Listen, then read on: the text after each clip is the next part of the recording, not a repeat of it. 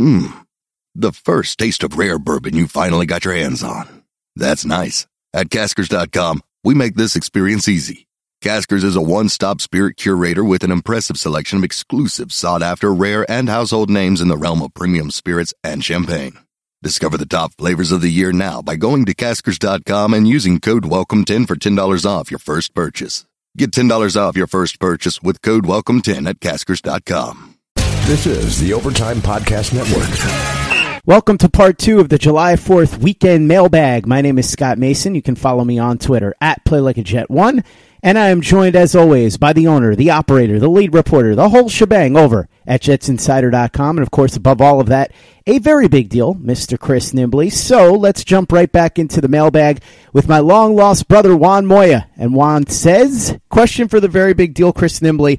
Does Bam Bam ride it out with Harrison at center as the starter this year, or does he bring in a guy after cuts? So since he said that was directed to you, I'll let you answer that in a second. But he also had a question for who he called the whole effing show. That's me, apparently. How confident are you that Bischoff and Heyman are going to be able to fix WWE programming? Should they bring back shows like the one where they had it on the USS Intrepid, where Yoko was body slammed by Lex Luger? So second part of that, yes, they should totally bring back shows like that because they were fun and they were different. And I remember that everybody thought it was awesome when Lex Luger body slammed Yokozuna. The other part of that question, how much faith do I have in Heyman and Bischoff? Well, I don't have a lot of faith in Bischoff. I think he got exposed in TNA. Heyman, I have plenty of faith in. He's shown over the years that he has the ability to adapt to whatever era he's in. He's had excellent booking all the way through. Now, we could sit here and nitpick some of the booking he's done, but I'm saying in an overall sense, he's really adapted with the times. However, I see this being a situation like it always is with Vince McMahon, where he's going to eventually assert power once he starts to see things he doesn't like or doesn't agree with, because ultimately it's his company. We saw it the last time that Heyman was working there, and I think that that's what's going to happen with Heyman. I think with Bischoff, it's just not going to be any good because Bischoff's simply not that great a creative wrestling mind. But with Heyman, I think it's going to be a matter of time before Vince starts to put his hands in the cookie jar, so to speak, and block whatever Heyman's doing if it's stuff that Vince doesn't like.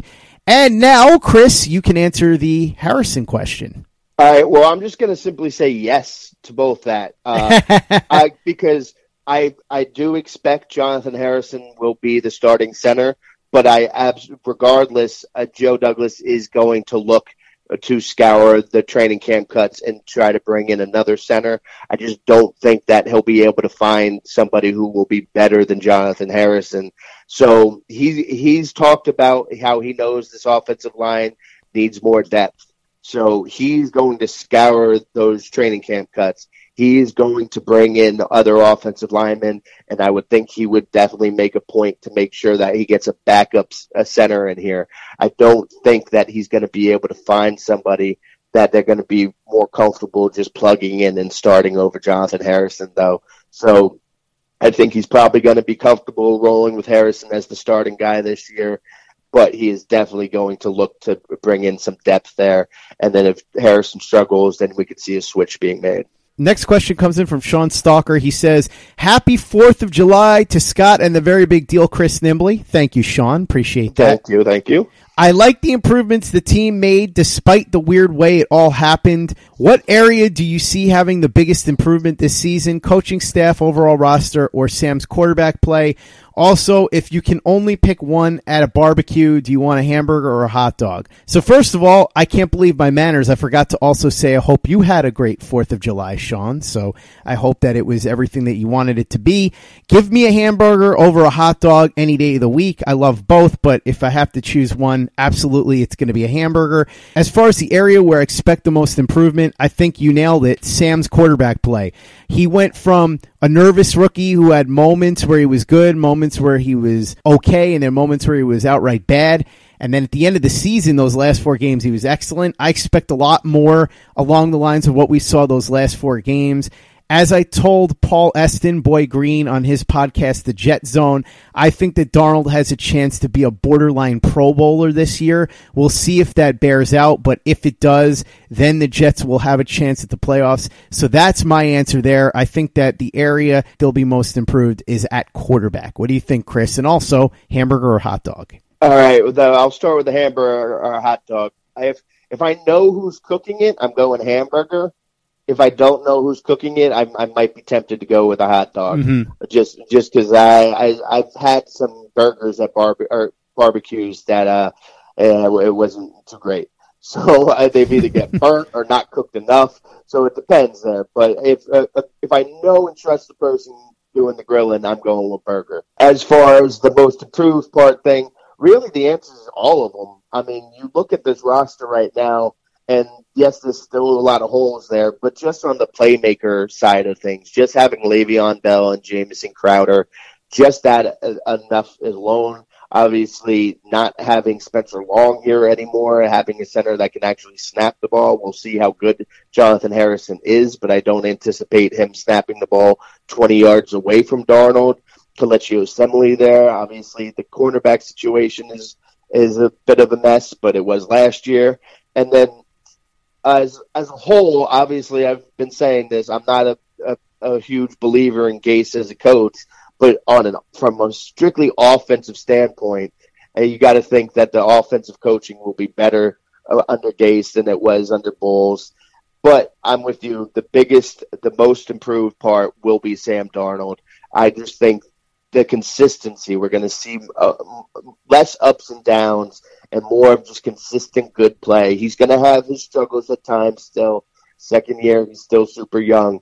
But I think that'll be a much smoother year, and I think that's what's going to stand out the most. So the answer is a little bit of everything, but I'm going with Darnold as the most. While sports can bring us so much joy, it can also bring us a lot of unwanted stress, and that stress can make it difficult to concentrate, relax, and get decent sleep. Sunday Scaries was launched in 2017 by two best friends and business partners, Bo Schmidt and Mike Sill. They operated a full-service bar with 50 employees and were always exhausted. They tried all kinds of products, but they didn't work. Then they started experimenting with CBD. They loved the effects and regained control of their days and nights, but they wanted better CBD products. So what they did for themselves was specially formulate CBD gummies with vitamins D3 and B12 that were super consumable, easy to take on the go, and effective. Long story short, their specially formulated CBD products and vitamins helped relieve the overwhelming angst they felt on a daily basis. So in July 2017, they named the company Sunday Scaries and began sharing their products with friends and launched their online store at sundayscaries.com.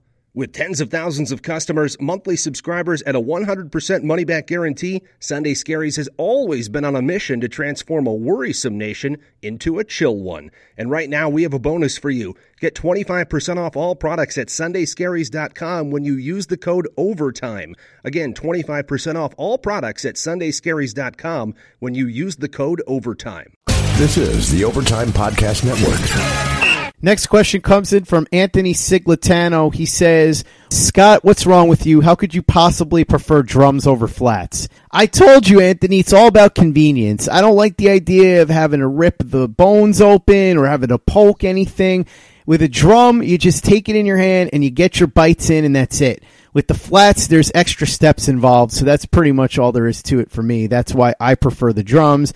I know that Chris has said he prefers flats unless you get a perfect drum, but as Chris noted, and this is a fair criticism, it's very rare that you get a perfect drum. How many times have you bitten into a drum and you're like, where's the meat on this? Or like, are you go to bite it and then there's this like knot in it or something? So like, I understand the convenience part, but also I kind of don't, because it goes back and forth. And this is again the flats, just punch your fingers through, rip it out, and then you got it. That's going to work every single time. Next question comes in from Matt Diner. Funny that we would get a guy named Matt Diner after talking about chicken wings. He says, Quincy Enunwa, over under 10 plays per game this season. I'm going to go under on Quincy Enunwa. I just think there are too many people to spread the ball around to that he would get 10 plays per game. Chris, what do you think about the over-under with Quincy, 10 plays a game? Yeah, I mean, that's a lot. That's tough. And then even if we're just assuming that he's going to be healthy for all those games or enough, that's a lot. I could see him, 10, that's just a little too much. Put that down at like 7.5. And maybe I think about trying to sneak in a surprise over, but 10 is too much. not with Robbie, Herndon, Le'Veon, Crowder. There's just too many other targets there. Hey guys, Greg Peterson here with the Baseball Betting Podcast. As we know, the MLB season is back in our lives. It's going to be a 60-game sprint unlike anything that we've ever seen before, and I'm going to be giving you picks every single day, 7 days a week with Major League Baseball. We're also going to be keeping up with the KBO as well. If you like baseball and you like being able to make some money, subscribe to the Baseball Betting Podcast with Greg Peterson on Apple Podcasts, Google Play, Spotify, Stitcher, TuneIn, or wherever you get your podcasts. This is the Overtime Podcast Network. This is a really interesting question that I haven't thought about from Thomas Arnone. He says, do you expect Bam Bam and the Jets to be players in this year's supplemental draft? The wide receiver Sims is an intriguing player, and I saw a couple of secondary players declare. I'm going to be honest, I don't know enough about the guys in the supplemental draft to tell you whether they're good enough or not to potentially risk draft picks, but I 100% believe that Bam Bam Douglas will look into this, and if there are guys that he likes, I wouldn't be surprised at all if he takes a swing or two. He seems like somebody that will improve the team in any way that he can, and certainly the supplemental draft is a way that he could potentially improve the team. Yeah, I'm going to go ahead and be completely honest too. This happens to me every single year. I'm sitting here and I'm enjoying the time off, and then I see a tweet or something, and it's like, oh yeah, supplemental draft is right around the corner. And then I see it, and when I first see it, I go, I'm not looking into this now. So I haven't looked into any of the players who are going to be available. Is there a need there? How good are these players? I haven't done that yet. I will probably do that like right around the start of training camp when I come home after a long day of being out in the heat, and then I just kind of sitting there. Then I'll probably look into that a little bit more. But I absolutely, if there's somebody that Joe Douglas deems worthy of being taken in those spots, he will absolutely do it. I have no doubt about that. If he sees somebody that he thinks can help this team now, or that they can at least develop and then get a head start on helping this team next year, he will take it if he thinks it's worth it. I don't know if there's anybody that'll be worth it yet. We'll have to wait and see. I'll look into that probably, like I said, towards the start of training camp. But if he believes somebody's there, he will absolutely do that. Hey guys, this is Greg Peterson, host of the podcast Hoopin' with Hoops. Despite the fact that college basketball is in the offseason, it's never too early to get a jump start on taking a look at these teams, because there is now 357 of them for the upcoming 2020-2021 college basketball season. I'm going to give you guys a deep dive on every last one of them, keep up with all the transfers in college basketball, and so much more. You are able to subscribe to Hoopin' with Hoops on Apple Podcasts, Google Play, Spotify, Stitcher, TuneIn, or wherever you get your podcasts.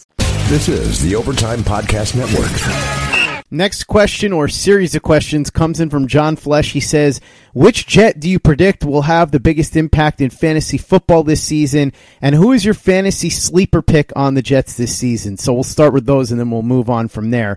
I think the Jet that will have the biggest impact in fantasy football this season is going to be Le'Veon Bell. I don't think there's any question about it.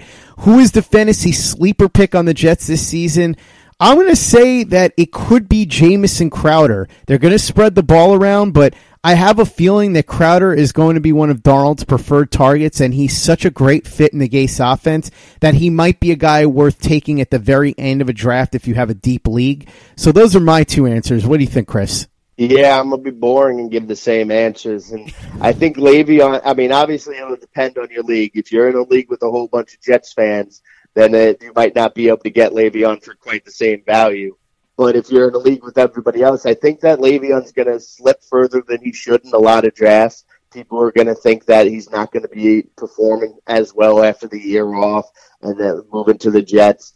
But he's going to get so many touches in the receiving game, I believe, and in all different ways that I think he's going to be super valuable. And I think Robbie Anderson will be more valuable than people expect too. I've been talking about this over and over again. The player who is most positively affected by Adam Gase being here is going to be Robbie Anderson. But the sneaky pick is got to be, I don't think Herndon can even count as a sneaky pick. And I am a little worried about how Gase will use him too. But it's got to be Jamison Crowder, especially if you're in a PPR, because I don't know that he's going to put up crazy yards, but he's going to get a lot of touches. Like, he's going to get a lot of catches, and then he can get those yak afterwards too. So, but even if he only has, 40 yards in one game, he might get 8 or 9 catches and a touchdown in that game. So I think he's not somebody who's going to be, carrying your team, but I think he'll be able to give you a solid 8 to 10, 12 points almost every week. Next question John has is, which current or past Jet would you bet on to win the Nathan's hot dog eating contest? This is going to be an old one, but going back to the early 1990s, there was an offensive lineman on the Jets named Sapili Malamala. He was a massive, gigantic man, and I have to imagine that he could out-eat anybody that's ever been a Jet. My backup answer would probably be Chris Jenkins, because he's also incredibly gigantic. I think he was like 330, 340 pounds when he was playing nose tackle. Might have even been heavier than that. What do you think, Chris? Yeah, Chris Jenkins is a good one. There's a bunch. Obviously, we're going to be going offensive, defensive line here with all of these.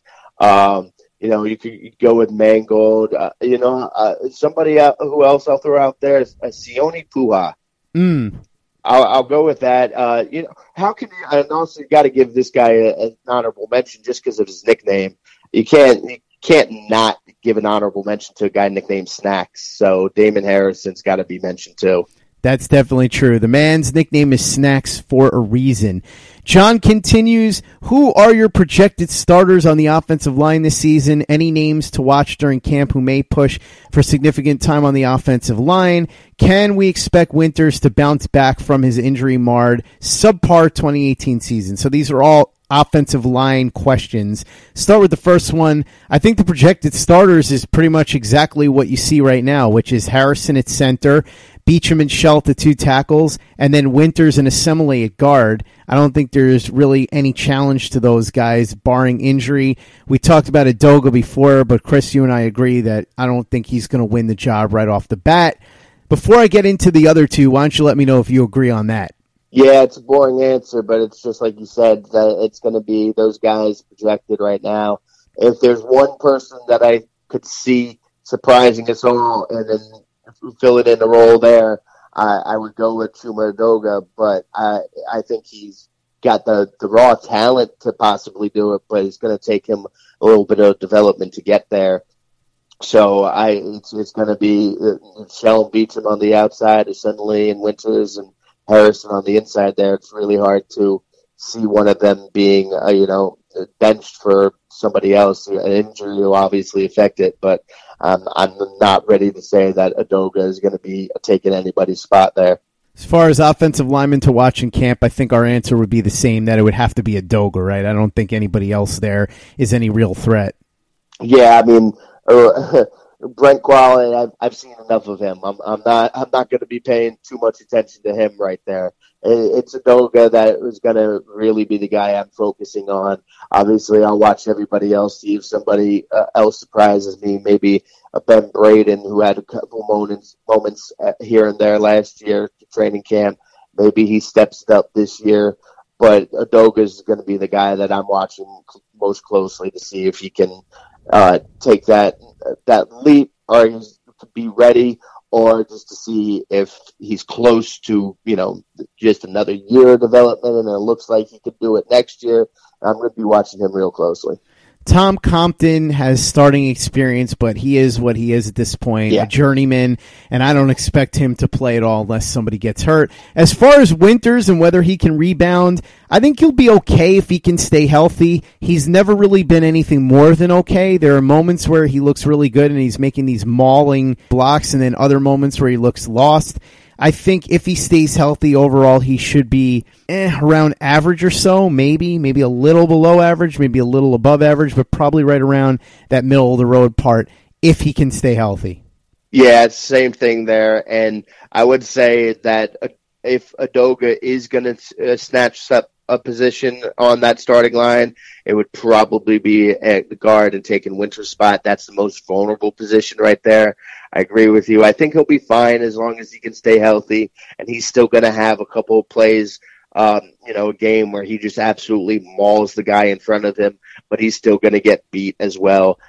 He is pretty much right around an average guy with some high moments and some low moments. So that's definitely an area that the Jets are going to need to address to try to improve going forward.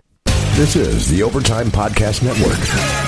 Next question comes in from Jack McAnally. He says, if Leonard Williams has his best year ever, but one of the younger guys also shows promise, does Bam Bam Douglas re-sign Leo to a big deal or free up cap space?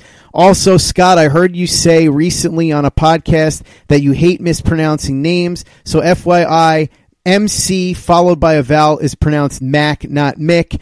Hashtag just don't call me late for dinner. Well, I did just call you John McAnally, so consider that lesson learned, John. As far as the first part of the question, if Leonard Williams has an excellent season, I think they would bring him back or at the very least franchise tag him and trade him. As far as if somebody shows promise and they decide to go with that guy over Leo, if Leo plays really great again, I think they would franchise tag him and trade him before they would just let him walk. And it depends on how much promise we're talking about here. If somebody just does a little bit better than they have before, like for instance, if Foley Fatukasi actually manages to get off the bench, or if Nathan Shepard doesn't look lost half the time, that would be promise in my eyes. But if they step up and are really, really good, and it looks like the Jets might have a super cheap rookie for the next 2 years that can give you what Leonard Williams can for a fraction of the price, maybe they would franchise tag and trade Leo if Leo has a great year. But I think if Leo has an excellent season, there's no way that the Jets are just going to let him walk for free. Yeah, I'll go a step further here. If Leo has a great season, they will sign him to an extension, and that'll be that. And it doesn't matter what everybody else does, because they can have other guys break out there, but it's not good. If they like Leo, they like what they've seen from him so far. They like everything about him. He loves the area here. I don't think he's going to be pushing for every last cent he can get. If he has an excellent season here, they will bring him back. And if other people have an excellent season along with him, then come along, because we know Quinnen Williams isn't going to have to get paid for a while, and Nathan Shepard or Foley Fatukasi wouldn't have to get paid for a while, for a little bit anyway. And even if they were to have great seasons, I don't think that they would. I'd probably think they'd say, well, let's hold up and let's see if they can do it again for another year. I think that the Leo question is going to come down to his game and only his game to determine it. If he plays well enough that they want him back and he has next season, that will be the case.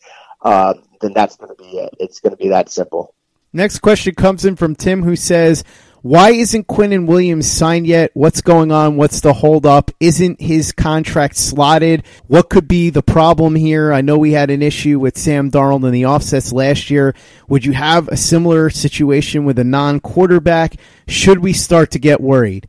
Chris, I don't know if you have any information on this. All I will say is I'm not worried about it just yet. But once they start to get in a training camp, if he doesn't have a contract, then I might start to wonder a little bit. They've got a couple more weeks to get this done, and it's still not necessarily the end of the world if he misses a practice or two like Sam Darnold did last year. But I'm hoping that they can get this done by the end of the month when training camp starts. Yeah, to be honest, I completely forgot that he hasn't signed yet, because I'm not really paying too much attention right now with this time off. But if it's not done by training camp, then you can start to get a teeny tiny bit nervous about it.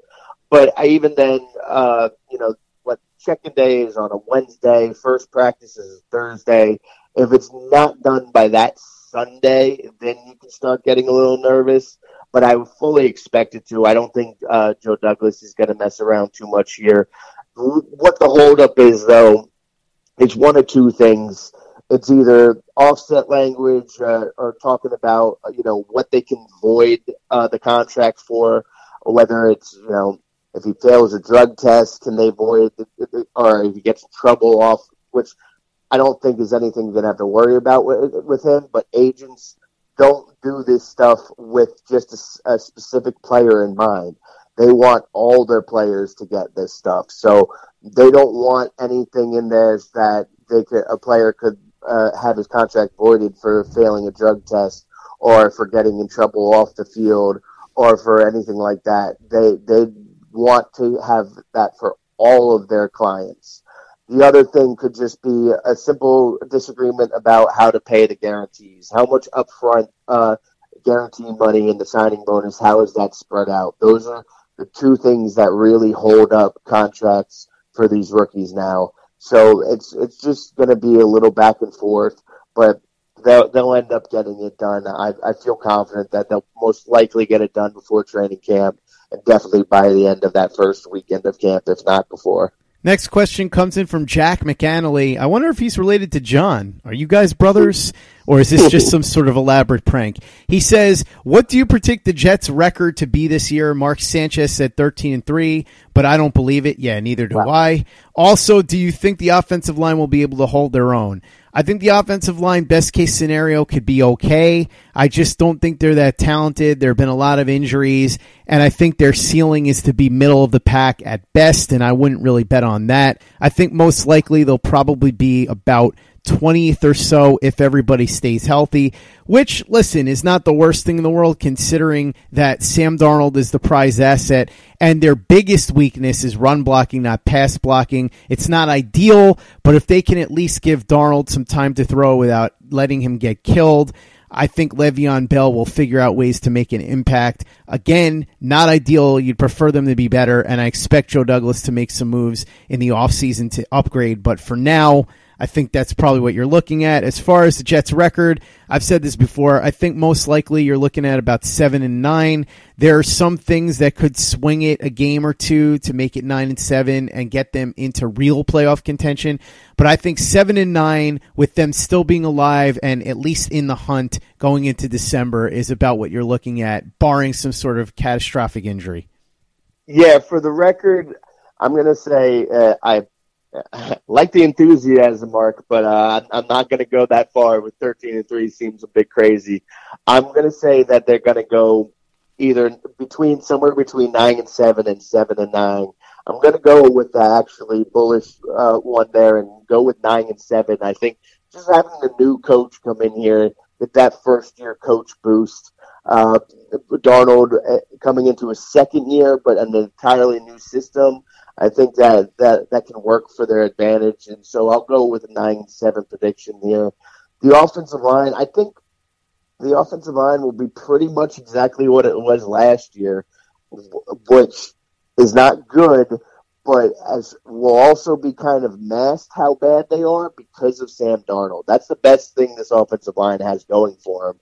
Sam is really good at moving around in the pocket and escaping away from pressure, rolling out and using his legs to buy a little more time. So I think that will help them a little bit too and make it not look as bad as they actually are. Next question comes in from Gus Toon. He says, if you could construct a Mount Rushmore type tribute to 4 players, Namath is already there. Who do you got? Mine is Namath, Gastineau, Revis, and Wesley Walker. So hard to do, so I went with who means the most to me. Gus, if you really want the answer to this question, go back into our archives. Chris and I did a special show right around President's Day where we did our Mount Rushmore for the Jets, and that's where all of our answers are. We did one for the offense and for the defense, so it's in our archives. Again, it was a special President's Day Mount Rushmore edition, and you can find our answers there.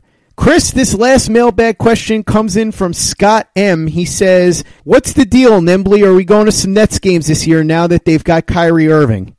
I was going to say Scott M. Hey, I'm down to go check out a game or two with Kyrie Irving. Gonna hold off on going to see a whole bunch of them until KD gets back. But I've been trying to go out to go see some Brooklyn Nets games, but Brooklyn is just such a pain for me to get to from Jersey. But Kyrie will be worth it just to watch. He's just such a fun player to watch. And then once KD comes back, then yeah. Once he's there, I would definitely be going to a whole bunch of Brooklyn games there, so we can absolutely plan some stuff out there. I'm with you on that. I think that we should do some games. You, me, Joe Blewett, the true Nets fans. That'll be a fun time. I think we'll go to a handful of games, and then, like you said, once KD is in town, then we'll really get going. Last thing I wanted to ask you about, Chris, What is going on with the U.S. women's soccer team? Because I have no idea. I don't watch this. I saw the thing with Alex Morgan doing the tea sipping. Where do we stand with the women's soccer team? They're in the championship now. Is this the World Cup? What event is this? Yes, this is the Women's World Cup. They're in the finals tomorrow. I believe it's at 11:30, 10:30, or 11:30, and we stand with they are being awesome, and everybody around here stands these women. These women, they are just so awesome, and they're a lot of fun to watch. These women, and not just them, but a lot of the other countries are really skilled. And I've had a lot of fun watching this Women's World Cup, and I haven't just been watching the Americans too. I've watched them most of the matches, and it is a lot of fun. They have been absolutely great, and they're just so much fun. They have a lot of fun. The tea sipping celebration. They enjoy themselves out there, and it's really hard not to root for these women. So over the weekend, it looks like my assignment is to watch episodes of Deadwood. Chris's is to continue to be a huge fan and supporter of the U.S. women's soccer team, who is in the finals of the Women's World Cup. So we'll see if they end up winning, but I have a feeling I'm definitely going to end up winning by enjoying some episodes of Deadwood. Chris, again, thank you so much for joining me on this weekend mailbag, July 4th weekend edition. For anybody that is unaware of what you may have up at jetsinsider.com, you or your deputy editor, who's also the producer of this podcast, Alan Schechter, why don't you go ahead and let him know? Yeah, you can find our work at jetsinsider.com. You can follow me on Twitter and Instagram at cnimbley and at jetsinsider. And I've been enjoying my vacation a little bit too much. This week I will start pumping out some more articles talking about position battles and stuff along those lines. So I will finally get to doing some of that work. Go ahead and follow Chris on Twitter at cnimbley or at jetsinsider. And for the latest and greatest in New York Jets podcasts, you know where to go. That's Turn on the Jets Digital and turnonthejets.com.